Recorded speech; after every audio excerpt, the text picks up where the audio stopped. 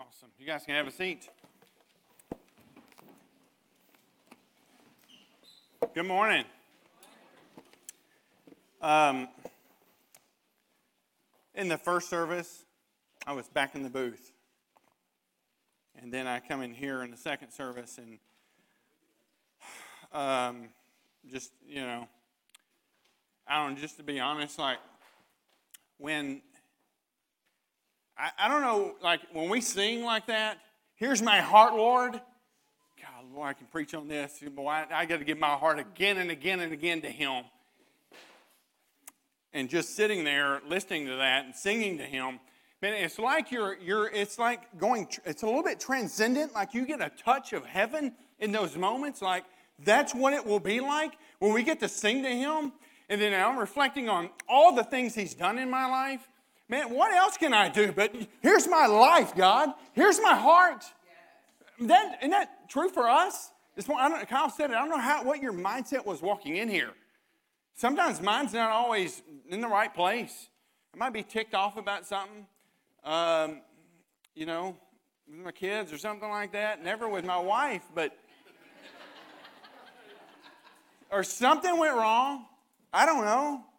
Or I got some coffee and I drank the end of it and I got the coffee grounds and something's not. But now I walk in here and I sing something like that and I hear that being led in worship to the King. It's like, man, I am reminded, and I said this a few weeks ago. I will say it again and again. We need to, and it doesn't matter what the weather, you should come because you're reminded of why you're here on this earth. You're reminded of the King who gave his life for you. That the response, the natural reaction that we should have to what He's done for us in our lives, when our eyes are opened to the beauty of God, and He's the one who does that, it's the work of the Spirit in your life. The natural response is, oh, this is my life. It's yours. Do what you want to. And so thank you guys that led in that, all of you, and the work that you put in, and that ushers us, I feel like you just like bring us up to the throne of God. You go, He is worthy of my life. Here's my heart, God. Some of you potentially in this room, you've never actually done that. Like you've never presented your heart before God and said, here, you take my heart, you take my life, it's all yours. And you're still alienated from that relationship. You're cut off because of your sin, a holy and righteous God who desires a relationship with you. But you can't do enough to get to Him. You have to rely on Jesus, and you invite Him into your life. You begin that relationship with Him, and transformation takes place. It's not just some magical prayer to get out of hell, but He totally transforms your life.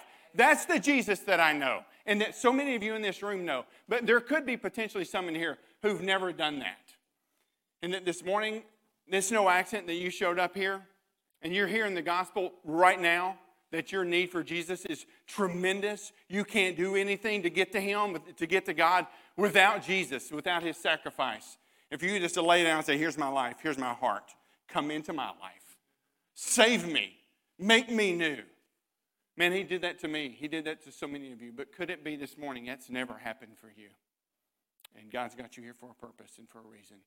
I would love to, at the end of this message, so many people here that recognize that would love to just lead you in that, just to begin that relationship. So, man, it's always good for me to be here. It's always good for me to be here. It doesn't matter if I like the song choice. I'm reminded because the songs, every song we sing is theologically correct. And it points me to Jesus. And I need to hear it. But I sure like that last song.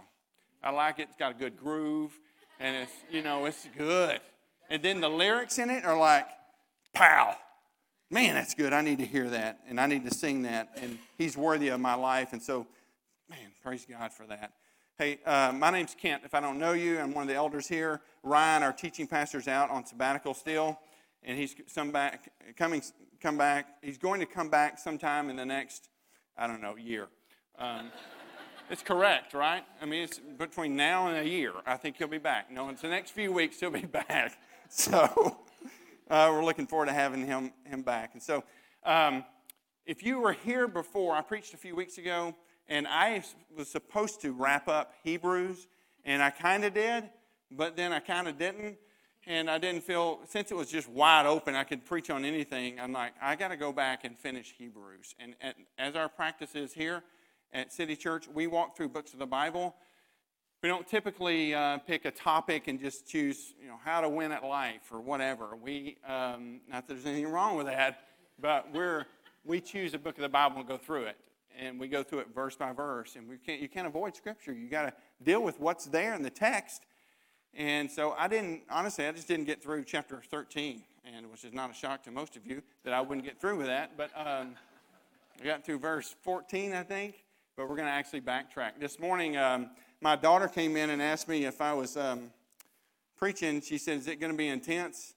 And I'm like, well, it's a fat dog heavy. Of course it's going to be intense. How you not, I don't know how you get bored with this. And you start talking about Jesus, you should show some passion, I feel like. It's hard not to. If he's changed your life, and he's the secret and the key to all of life, and and experience that, then you should be passionate about that. And it should show. And so this morning I'm excited to preach this message again after I preached it last hour, and it's usually a little bit different every time I do this. But I'm excited to just get into it here with you. Here's a special Sunday for you, though, just just let you know. We're finishing Hebrews, but a lot of churches around the world celebrate and recognize a Sunday. Usually it's in the first part of November, but because this worked out with the Scripture, it really fits in nicely. But the Sunday is called Orphan Sunday, and it's where their church is a focus. The local church around the world is focused on the orphan. And I had James written one because you flip the page over from Hebrews 13, you go straight into James, which is one of my favorite books. And it's got some powerful stuff in there. We just read some of it. And that's something you don't just cruise through and go, okay, go on about my day. It's like verse by verse. It's boom, boom, boom, boom, boom. It's just hitting you over the head with good stuff in a good way. And at the end of that chapter 1, it talks about that pure and true religion is when we care for orphans and widows in their distress and to keep oneself unstained from the world. And boy, we could go on we could talk for a long time on that. But I'll just tell you this: today we get to celebrate that or recognize that there are orphans around the world, and we all should be, just like in missions. You've heard me say this. All of us. I'm not, and neither. Whatever each area of our interest that we gravitate toward. People have said that about me. Whether you're the missions guy, no, we are all the missions guy. Well, you're the orphan guy, no, we're all the orphan people. We're all involved. What is Jesus' heart? If his heart is for it, then that's our heart. We are to model ourselves after him, right? Amen? Amen. I'll say it. Amen, Kent. Amen. It's the truth. Amen. We are to model our lives after him. And so his heart is very clearly, and I could list off, the whole message could be on this. His heart is for kids, orphan and vulnerable kids around the world. And, Pat and I are headed to India on Saturday. And in Mumbai, India alone, it's estimated there's over 100,000 street kids. 100,000 kids that live on the street who have been orphaned. Either their parents have died or they've been abandoned. Or some of them, to be honest, because I've worked with a lot of them for a lot of years, they'll be knucklehead teenagers who say, I don't want anything to do with you, and they leave. And the parents are like, well, good riddance and be gone. So 100,000 in that one city alone. But there are more than 100 million estimated orphans around the world.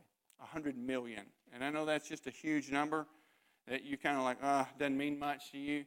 But they're made up of little boys and girls and teenage boys and girls who are living without the knowledge of Jesus and to live without any kind of understanding of what it is to live with hope, to have any understanding of that they matter. And part of my own story of how I do what I do now is that God put me in touch with some street kids back in 2010 or 11. But all along the way, I've run into them, and God just moved in my heart to where I knew I couldn't just walk away from it. Once you're faced with the reality of what the brokenness of the world and that there is a hope that can be brought into a situation, to just turn and walk away, I personally not that I'm better than anybody. It was just God's call on my life that I knew that he called me to do that. And so today I'm going to read a story, and this scripture will head right into it in Hebrews. I'm going to read a story of a little girl that potentially you could make a difference in. But I want to remind you in Hebrews, the whole book of Hebrews and what it's about, and just kind of a recap of the whole book, okay? Some of y'all, maybe you've never read it, and some of you, you've read it and you've studied it, and you know exactly what I'm talking about. One thing I did mention a few weeks ago, if you weren't here, was that you take Hebrews 13 and you read it every day. Just read that chapter. I heard from one person I know, particularly, that did it every day, because this particular chapter is loaded with such rich truth, and it's like I said about James, it's just powerful points again and again and again. And let me remind you, Hebrews, the writer of Hebrews, he's getting to chapter 13, and I picture him running out of room on his paper to write. He can't go to Office Depot, so he's got to finish on this one sheet of paper. He's on the back side. He's finishing. In chapter 13 is him going, I'm summing up everything, things that you need to know. And Hebrews was written. The writer of Hebrews was writing to a people who were immersed in Judaism. Okay, they were Jewish, and they were tempted to leave what would be the grace of God, to understand the gospel, what Jesus did to fulfill all the prophecies, and he fulfilled the law, the 613 laws, the rules of the law that it required. Jesus came and said, I'm fulfilling all of it, and it's because of my grace that you now have a relationship with God. They were tempted to leave the grace of God and go back to the former way in Judaism. And they were tempted in such a way that many of them actually were probably doing it. And they were tempted to settle for religious activity, which, hello, this could be true right now where we are right here. I grew up in a very legalistic background, but they were tempted to settle for religious activity that was absent from a relationship with Jesus. You hear me? They were tempted, just like you are right now, to settle for religious activity that was completely absent from a true transformational walk with Jesus. That this is me growing up. Why, if you go to church, if I listen to Christian music, if you share your faith, if you go to visitation on Tuesday night in my church, you're one of the select few. God's really pleased with you. And it was almost like God was unhappy with you if for somehow your radio dial went to something other than whatever station was back then. It's because I'm so old. You didn't have anything but just a radio. You got 8 tracks. You don't even know what 8 tracks are, young people. But anyway, you had to wait for a long time for that song to come back around. You like it, right? But if you listen to something like that, it's like, hand of God's off of you. He's so displeased with you. And so it was about following a bunch of steps of going, I got to do this, this, and this, and this, and this, and this, and then made right before him. Folks, that's a false gospel. It's a false gospel. I have right standing with Jesus and with God because of Jesus, because of the sacrifice he paid for me.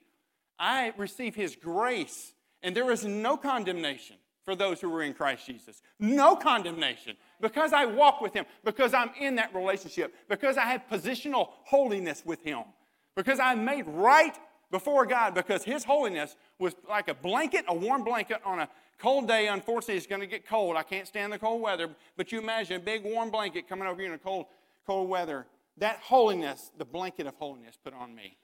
Not because of anything I did, but because Jesus is just that good. And that's why, again, I would go back to say, that's why you sing, here's my heart, Lord. Here's my life. Because he said, I'm putting this on you, holiness, and I'm made right, and you don't have to do a stinking thing for it, son. Now, I want you to. I want you to live. James says, faith without works is dead. It's not required, but it is a response. Listen to me. I would share my faith with somebody not to earn favor with God. It's a reflection. It's a response. It's a reflex. It's a reflex, right? It's a reflex of my love for him because of what he's done. I would be generous with everything I have, not because I want to earn favor, because if he'll be good, he'll think I'm good, and he'll love me, or he'll be approved of me. No, I give and I'm generous. In the model in the New Testament of radical generosity, I'd be radically generous because of the response of what he's done on the inside of my heart. And so when you look at Hebrews and you see people, they're no different than you are. Tempted to jump back and jump through a bunch of hoops to try and earn favor with God that was absent from a relationship with Jesus. And that's not it, folks. The gospel is he did it for you. So that when you see that and recognize that, that relationship changes your life, changes everything, where you just, it's a natural response, and then you go, well, here I am. It's all you. My life is yours. Everything I have, everything I own, all my kids, all my future, all my plans, everything, all my dreams, it's all yours, Jesus, because you're worth it. John Piper said this about the book, and I want to remind you about what he said because it's such a powerful quote. He said, the Hebrews is radically and practically calling for outrageous choices. When's the last time you made an outrageous choice on behalf of Jesus? It's calling for outrageous choices and acts of risk-taking love on the basis of the promises that God will be all that we need as we run the race for his glory. It's calling for you to be outrageous about your faith, to take risk for your faith. That whole book of Hebrews. And so as a recap, real quickly, I'm going to run through. I had 9 or 10 points I made that day, but it's just a reminder. And I would encourage you again this week that you go back and read Hebrews 13. You just say, I'm going to make that every day. It takes you a minute or two. If you're a slow reader, 3 minutes, I don't know. Soak on it. And read Hebrews 13 and say, God, speak to me through your word. That's how he speaks, by the way. That's his primary way of speaking to you, is through his word. So take 2 minutes tomorrow morning and go, I'm going to read Hebrews 13. Put a reminder on your phone. I'm going to read Hebrews 13 today. So here's a few points from it. The first one was that it says show brotherly love, that we love, that our love would look different than the rest of the world. As Jesus said, they'll know you by your love. And so when someone treats you, mistreats you in a horrible way, the world would never love someone like that, but you would, because Jesus changed your life. Because he's worked so much in your heart that he changes the way you treat people. And it's obvious to a watching world there's something different about you. And so love each other. They will know you by your love. The second point was show hospitality. The point of the first 2 verses in Hebrews 13 is this. Listen to me. We all need to hear this. It's to bring people into your homes for the purpose of sharing the gospel with them. That's what's happening to these people that he was writing to. They forgot the mission. They were very tempted to forget the mission God had given them. Hello, that's for us as well. I'm often tempted to forget the mission that God's given me. And that mission is to know him and make him known. To make much of him in my life. To go and make disciples, not just in my neighborhood, but of all nations. That's why I would say, again, not to say we're all that. We're not. But Pat and I are headed to India, working with disciples to make more disciples there. So Don, I know why Don does what he does. Many of you who make disciples here. But that's what happens is that he works in our life and we say we want to don't help me not to forget the mission to go and make disciples. I'm to know him and make him known. So that's the point of the first 2 verses. The third point was love the imprisoned, have an outward focus. Be mission-minded. Don't forget why you're here on this planet. The fourth thing, which I was talking to Heath earlier about these points. This one seems out of place. Like, what? But again, the writer is finishing up going, I got to just finish this very quickly. What are the important points they need to remember? And it was this one. You need to treat marriage and view it in a very high respect. Have high respect for marriage. If we look to Ephesians, what Paul wrote in Ephesians, we know this about marriage. It is a picture of what? It's a picture of the gospel. And he says it in there. It was a mystery that's been held for a long time, but now it's been revealed that marriage is a picture. Listen to me. It's a picture of our relationship with him, the church with Jesus. It's a picture of the gospel. And so I don't know what state your marriage is in this morning. Could be really great. Could be terrible. Could be on the brink of divorce. But I'm telling you this. It is meant to, and the writer of Hebrews is saying, your marriage is to point other people to Jesus. And the way I treat my spouse, the way you treat your spouse, man, that's a reflection of our relationship with Jesus. Let's just be honest. The way you treat your spouse, and others, by the way, but let's just stick with spouse. If you're married, it's a reflection of your relationship with Jesus. It's totally a picture of your relationship with him. So if you're really struggling in your relationship with Jesus, it's likely that you're going to struggle in your marriage. But you know what? The reverse is also true. When you're walking with Jesus, your other relationships, no matter how somebody else treats you, oh man, the fruit of the Spirit are just evident in your life. And so the way you treat your spouse, the way you treat others, coworkers, other family members, you have more patience, you have more self-control of your mouth and what's said, your actions. You look at yourself and view yourself as a servant. The Philippians 2 mindset of it's all about Jesus and I'm here to serve. Everyone else is better than me. You view your spouse in the same way. It points to Jesus. And so the writer of Hebrews, it looks like, he's like, what did he throw this in for? It's because your marriage is a picture of the gospel. That's why you're here, is to point people to Jesus. That's the gospel. That's why you're here. The fifth thing I said was keep free, or he says, is you keep your life free from the love of money. Hold everything loosely. Hold it loosely. You know this? I bet you're like me. I'll be transparent and tell you, I struggle with materialism. Like I really do. I have my whole life. I see the latest and greatest of everything. And I want all of it.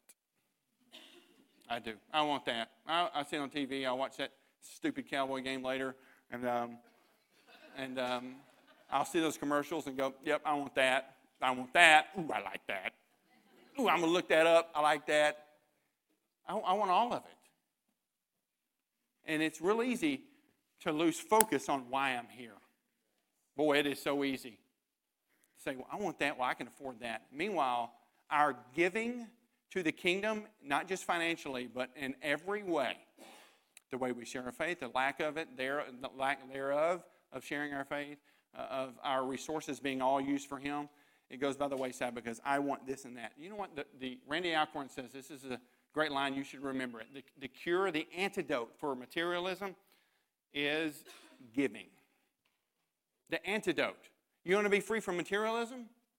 It's a good way to do it. He is exactly right. As you start being generous. And the model that we have in the New Testament is not percentage-based. Guys, you hear this?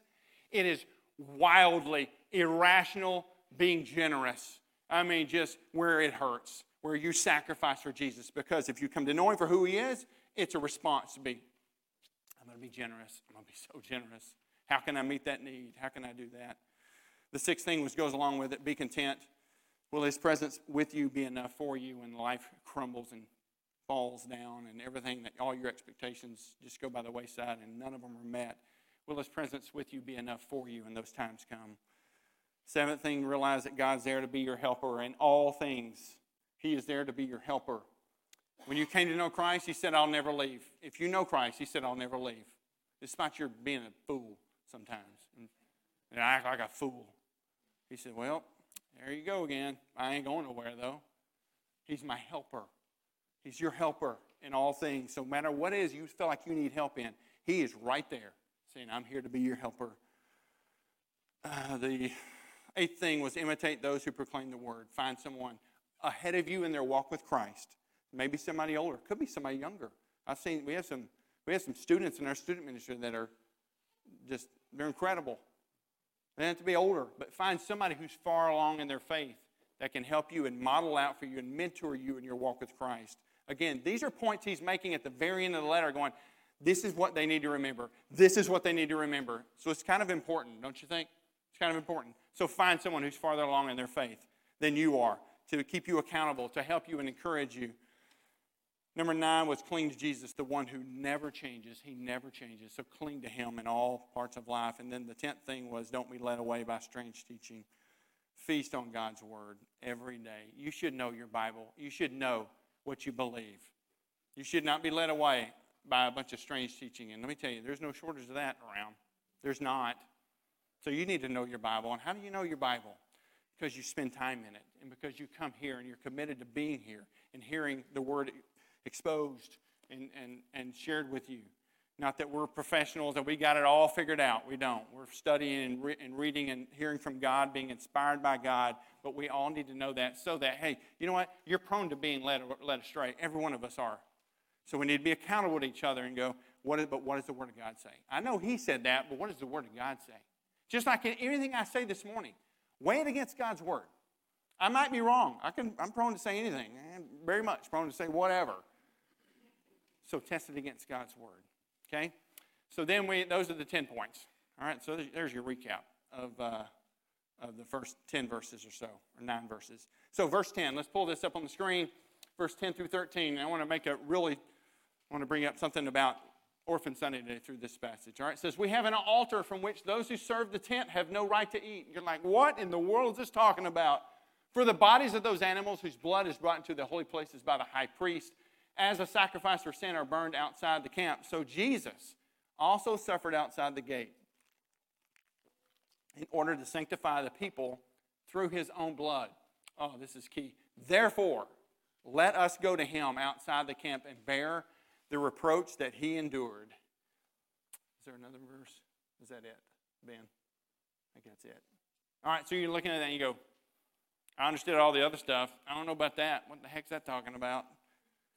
Let me tell you, just not to go into some massive, long explanation on this, but when he talks about going outside the camp, he's talking about the dirtiest, the hardest, the despised, the poor, the needy, the dangerous places, all of that. And he's saying, you got to go there with him. That Jesus, the reason he came was to go to these places, not to avoid them. He went to the hard places. He went to the dangerous places. And Jesus is saying to all of us, he's saying, come this way. Come over here. This is where you're going to find life. This is what your mission is to go after people who've never heard. This is your mission, to go where the poor and the needy are. This is your mission, the people who are lost, who think that this world is offering them hope, and it's not. It's going to end in a dead end. Come over here. This is why you're here. This is why you're on planet Earth. This is why you were born. Every one of us, in your job that you work every day, in the neighborhood that you live in, the talents and skills that you have. He's saying, come over here. I want to use you right here to make much of me through your life. Today, with it being Orphan Sunday, I was in Sierra Leone, West Africa. And this is just probably like Don. Don's probably been in more places than I have. But I've been serving in mission work for many years. And I think I've been to around 50 countries. And I've seen the worst of the worst, I feel like, and been among the poor and the needy. And going among those places just to share Jesus with people. And I've seen God do work. Nothing to pat me on the back at all. But I've seen such poverty around the world, but I've never seen it like I saw it in Sierra Leone. And I saw kids who were living on the streets. The two kids that back in 2011, where I'm standing there and I know exactly where I was, and I met a couple boys that were about my kids' age at the time. And then in the middle of the night, the parents left the home and never came back. And the boys woke up. Parents gone. They didn't know what to do. They're little kids. Nowhere to go. Don't know what to do. So what do? They go to the street to survive. They don't go to school. You got to pay for school. They don't have any way of just making it. So they work all day in a market, just buy a bowl of rice. And I remember standing there and going, I can't not do something. I can't not. And Jesus is saying to each of us about that need of orphans and kids around the world and mission to people who've never heard. He's saying, come on. This is where the mission is. Come on. Don't just stay right where you are. The writer of Hebrews is saying that to them, you can't stay in your little bubble of Judaism. You got to come out of the bubble and make much of Jesus. You got to leave that. Live in the grace of God. And that's what he's calling. We have a girl here among many of them that I could read this morning. Her name is Sankari. This little girl out here. She lives in Sierra Leone, West Africa.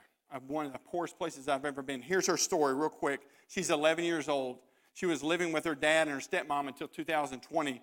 In Sierra Leone, step-parents, this is such a common story. They typically do not embrace kids who are not their own biological children. All their money, attention, and focus goes to biological children. Stepchildren are neglected, pushed away, usually pushed out of the home, said, go make it on your own, no matter what age it is. This is Sankari's story. Her stepmom began lying to her father about bad things Sankari did while he was away and would make up stories about her to turn her dad against her. Sadly, her father believed the stepmom. So they kicked her out of the home at the age of 9, and having nowhere to go, she was taken in by a witch doctor. This sounds like something happens in Melissa? No, I don't think so. Taken in by a witch doctor. One of our workers there found out that the witch doctor was sending her out to sell food every day. She was walking really far distances by herself to make money for him. The man would take the money from her every day to pay for food and his rent to keep her place in the home. If she came home without enough money, she would be beaten. Our guys there working began looking for somewhere else for her to live. And the grandmother of a girl who is in our ministry there currently said she was willing to take her in. So she's been living with this family for over a year now. It's been really hard on this grandmother because she grows and sells vegetables for a living. That's all she does to provide. She already struggles to feed her small family already. She already provides for the 2 grandkids, and she can't assist Sunkari with anything more than daily meals. And so this little girl out here, look, nobody's putting any pressure on any of us. What I'm doing is I'm saying that there's kids like this, Sunkari, that I'm praying to God that'll change her life, because it will change her life to be put back in school, to say, I'm going to come with you, Jesus, outside the camp. I'm not trying to twist your arm, but I'm saying, this is a real girl. I don't know her. I will know her in January, but I know tons and tons of other ones of similar stories just like it, of kids who've suffered and who've been abandoned and neglected and orphaned or whatever it is. And Jesus is calling and saying, hey, my mission is all over the world. Get engaged with what I'm doing. And that's when I read that chapter 13, verse 10 through 13, and I'm thinking, go outside the camp. Jesus, I want to join you. Where are you at? That's where I want to be. I want to go with you outside the camp. And you have the opportunity to do that this morning. So we have a table out there that you can go by and look. And no one's forcing you again. There's not any pressure in that. But man, I would love for you. You've got tons of kids who need people like you to say, I'll come in on a monthly basis and pray for them, be an advocate for them.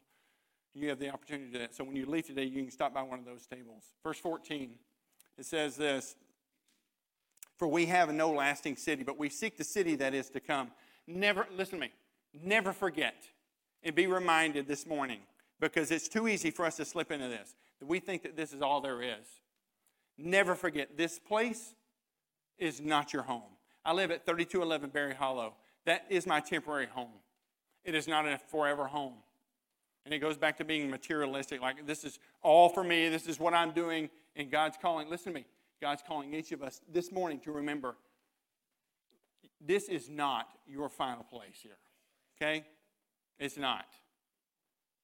At best, you get 100 years to live, and I'm over halfway now. I don't think I'll make it to 100, but whatever time I do have, I want to spend it for the King. Spend it for Him, and remember, this is not my home. So we need to be reminded of that today. And the writer does a good job there. Verse 15, through Him then let us continually offer up a sacrifice of praise to God. That is the fruit of lips that acknowledge His name. Everybody just take a deep breath. All right, take a deep breath. Gift of God. That was a gift of God. It's a gift of God. Every single thing that you have, even the air that you just breathe, is a gift from God. And so instead of complaining about the things that we don't have or the injustice that we have to supposedly maybe go through or bad things that happen, we instead should look and say, God, everything, I will return praise to you in everything. That the praise of you is on my lips all the time, continually on my lips. And so this morning, when we see rain on the ground, that's a gift from God. The space that we have here this morning is a gift from God. When you eat lunch later today, that you may think, oh, it's just I went and bought something at Golden Chick. No, you didn't. It was a gift from God to you. He gave you the money to buy. He provided everything for you. And so our lives, as a follower of Jesus, the writer's reminding us, remember this. This is one of the last things I want to tell you. Let everything you do, just continually be praising God. See, everything is a gift from Him. Remember, every good and perfect thing, everything that's good is a gift from Him. As Colossians remind us, we were made by Him. We were made for Him. And so He's all about, hey, everything we have, it's all about Him. To thank Him, remind ourselves today that we should be thanking Him for everything. Verse 16, don't neglect to do good and to share what you have, for such sacrifices are pleasing to God. Was it in James that says, to the person who knows to do good and doesn't do it, to him it is sin? If you know to do something good, if you know you should, then he's saying right here, then do it, because it's going to point to Jesus. Do good. Hey, let me ask you this. At your workplace, when you have the chance, or maybe it's at home, maybe it's with your spouse, and you could do something without the other person finding out, or someone at work finding out, and no one will ever find out. No one will ever find out. But it's not the right thing. That's a lack of integrity. Integrity is doing the right thing even when no one will ever find out. No one will ever find out. But you choose to, because Jesus has moved in your life and changed your life so much that you live to please him. That's my goal. I just want to please you. You'll know God. But it's not even that. I want to be like you. So I'm going to choose to have integrity. I'm going to do good. I'm going to share everything, anything that I have. I'm a manager. I'm a steward of what I have. He owns it. So I'm going to be good to other people. I'm going to share what I have. For such sacrifices are what? Pleasing to God. Don't you want to live a life that's pleasing to him? Absolutely. Verse 17, obey your leaders. Submit to them, for they're keeping watch over your souls as those who will have to give an account. That's speaking to leaders within the church. Doesn't really matter what position of leadership that you have. You're serving or whatever in this church in some way. If you're a partner, you're serving somewhere. You're leading out. And so what does he say here? Obey your leaders to submit to them. I would even take this and point you to Philippians 2. It says, our model is Jesus, who emptied himself. Who the model is that we would think of others as more highly than ourselves. So any leader in here, in any leadership position, we should see ourselves as people who look at others and say, you're more important than me. Can you imagine what a world would look like if we all lived that way? That said, Kyle, you're more important than me. And Kyle said, no, you're more important than me. And I say this to Brooks over here, and he says, you're more important than me. I say, no, you're more important than me. And we all just deal with this constantly deferring, no, you're more important than me. Can you imagine the unselfishness and what life would be like? And that's what he's calling us to, even as leaders, is that humility is a big deal. Look, anything good, I've said this before, I'm going to say it again.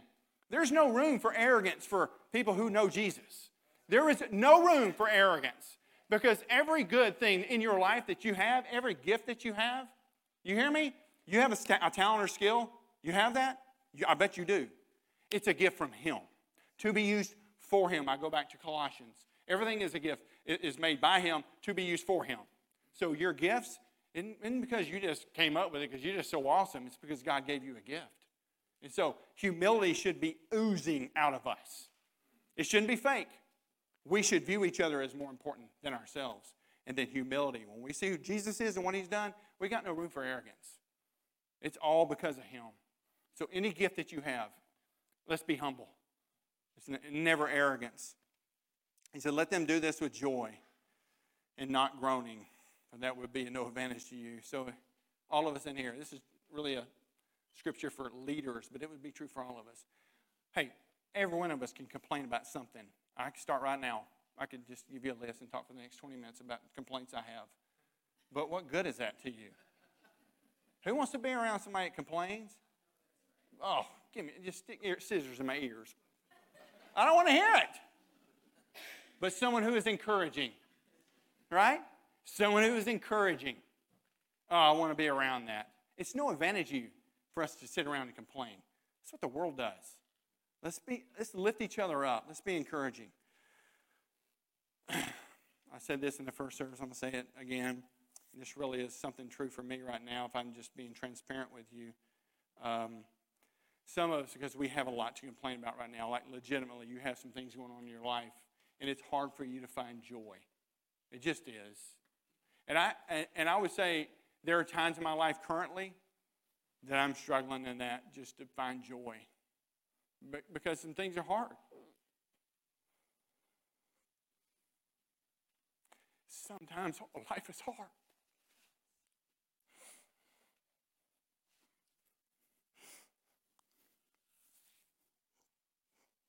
And it's look, just because you know Jesus, he didn't promise you life was going to be easy. He said you're going to have trouble. And just because you choose to leave your comfortable life sometimes and join him outside the camp does not mean it's going to be easy. There's going to be times in your life, we all know this, where there's so much uncertainty when you don't know what to do. When life's hard, when bad things come in your life. And it's in those moments that you have to fight for joy in your life. I'm going to fight for it. I'm not going to complain. I might find one person, let me vent a little bit, but then I'm back and God, help me be joyful. Let me encourage. Let me fight for joy. And some of us in here, you've given up on fighting for joy. You've turned into just a grumpy old man or a grumpy old woman or whatever. And he's saying, man, fight for joy, fight for joy, fight for joy. Your life is to make much of Jesus. You're a complainer and whining all the time. Can't. It doesn't help anybody. But be fighting for joy. Ask him to do that in your life. I hope that would be true for all of us, that we would fight for joy. Whatever season of life that you're in, just fight for it. Fight for joy. Verse 18, pray for us that we are sure that we have a clear conscience, desiring to act honorably in all things. Oh, I could camp out here for a long time. Desiring to act honorably in all things. Let me ask you, are you acting honorably in all things in your life? In your social media posts? In your messaging, your private messaging? Are you acting honorably? If Jesus were to see those messages, are you acting honorably? Are you lifting people up? Are you criticizing? Are you gossiping? Is that acting honorably?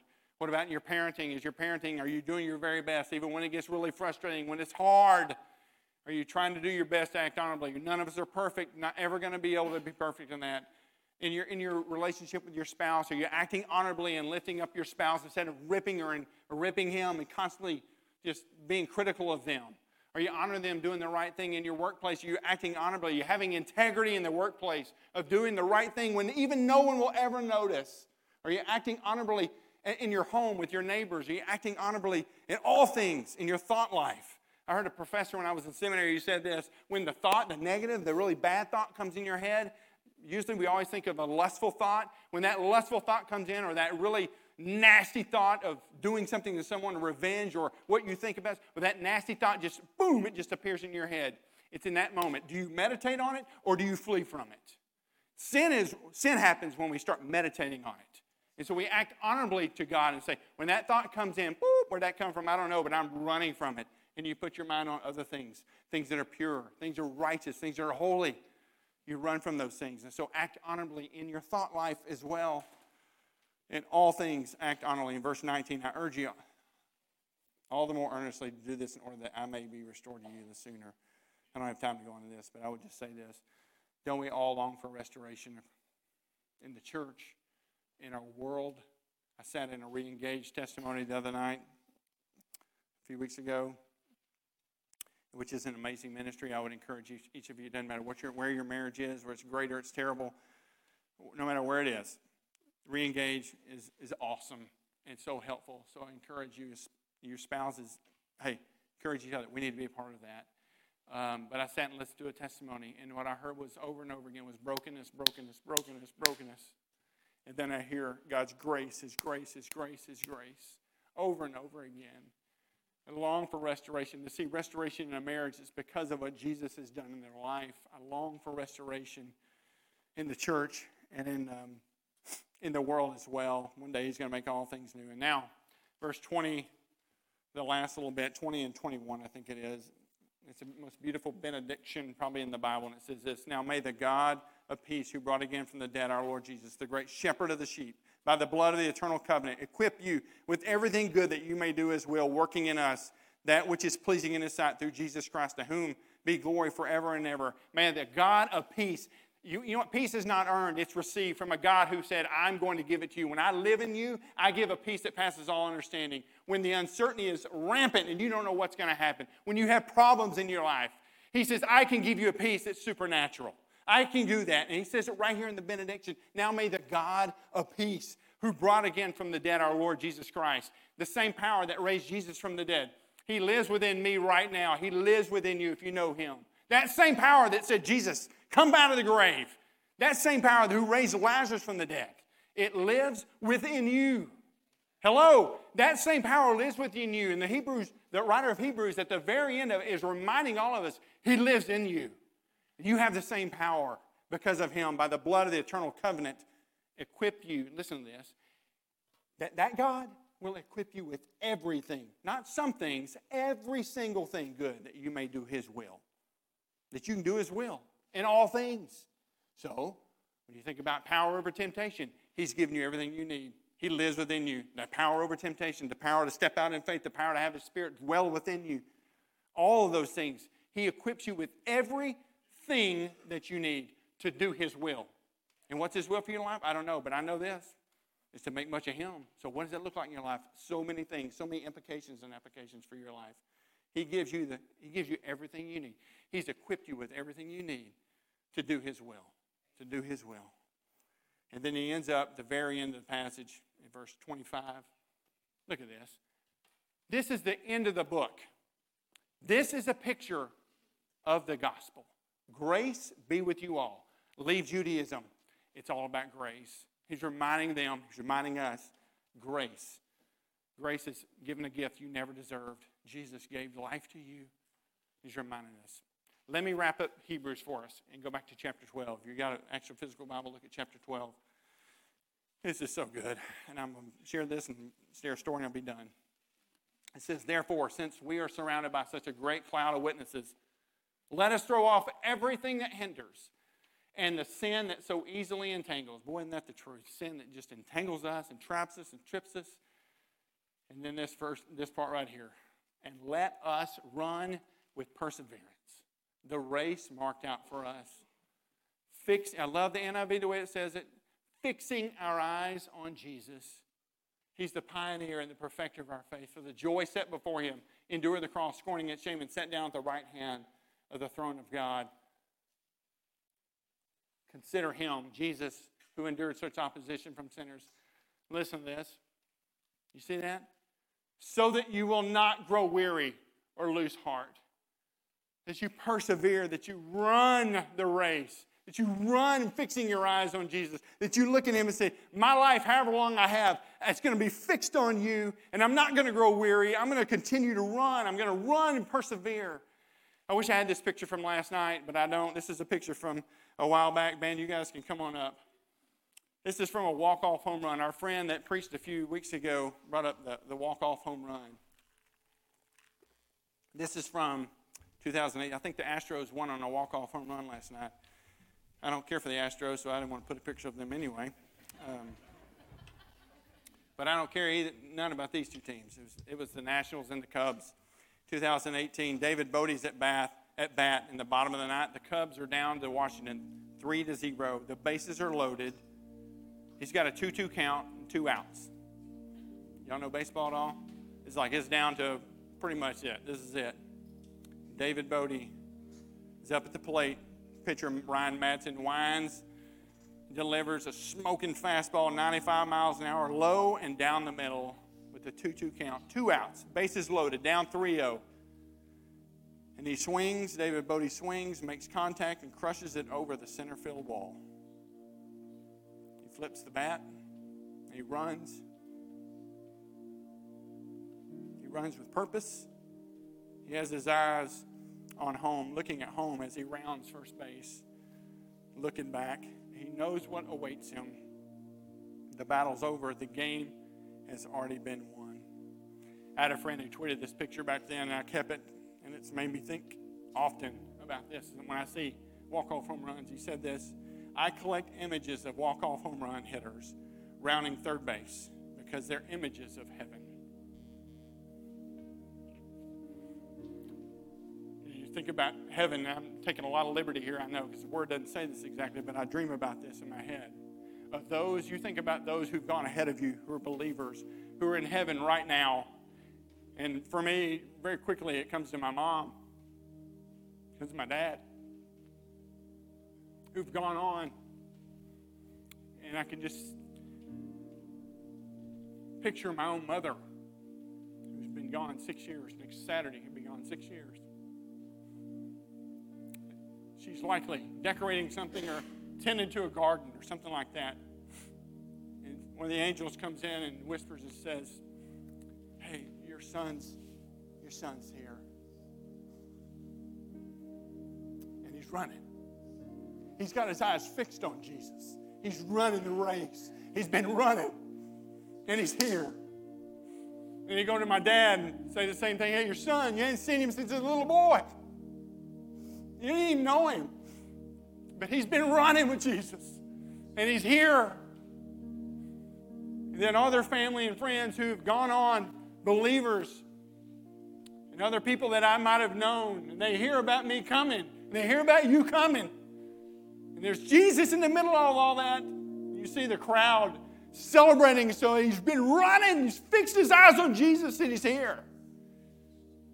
Man, that motivates me. When I look at a picture like that, it motivates me. When I think about Hebrews 12, to fix your eyes on Jesus. Persevere in the midst of uncertainty, in the midst of life being really difficult, in the midst of your own sin. Just say, I'm going to stop being distracted. I'm going to run to Jesus. I'm going to keep my eyes focused on him and fix my eyes on Jesus and not grow weary in doing good. I'm going to fix my eyes on him, keep my eyes on him, and run to him. And then one day, run into his arms where he will say to me and he will say to you, well done, good and faithful servant.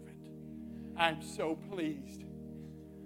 I'm so pleased with you and how you ran the race. And you persevered in the midst of a lot of junk that went on in your life, a lot of setbacks and a lot of things that weren't easy. But you persevered. And I'm so proud, so pleased with you. Man, that's what I want for my life. I hope you want the same thing. Some of you don't even know Jesus this morning. At the end of the service, I'm going to be down here. I would love to talk with you, to introduce you to him. Not some magical prayer, but you can just begin a relationship with him. I'd be happy to do that. And for the rest of you who do know Jesus, could it be that you've been distracted in your walk with Christ? And today it's like, man, I've been too consumed with the things of this world. And today, on this rainy Sunday in October, I got to fix my eyes on Jesus. He's the author, he's the perfecter, he's the pioneer of my faith. He's the reason I live, and I got to fix my eyes on him. So this morning we're going to sing. Let's stand. Let's go ahead and stand. We're going to sing. You can respond. And certainly at the end of the service, we'll be down here this morning to meet you. Taste and see that the Lord is good. Thanks for listening to the preaching of God's Word at City Church Melissa. We meet Sunday mornings at 9 and 10:45 a.m. at 2300 Vineyard Hill Lane, and we hope to see you there soon. City Church Melissa, for the glory of God and the good of the city.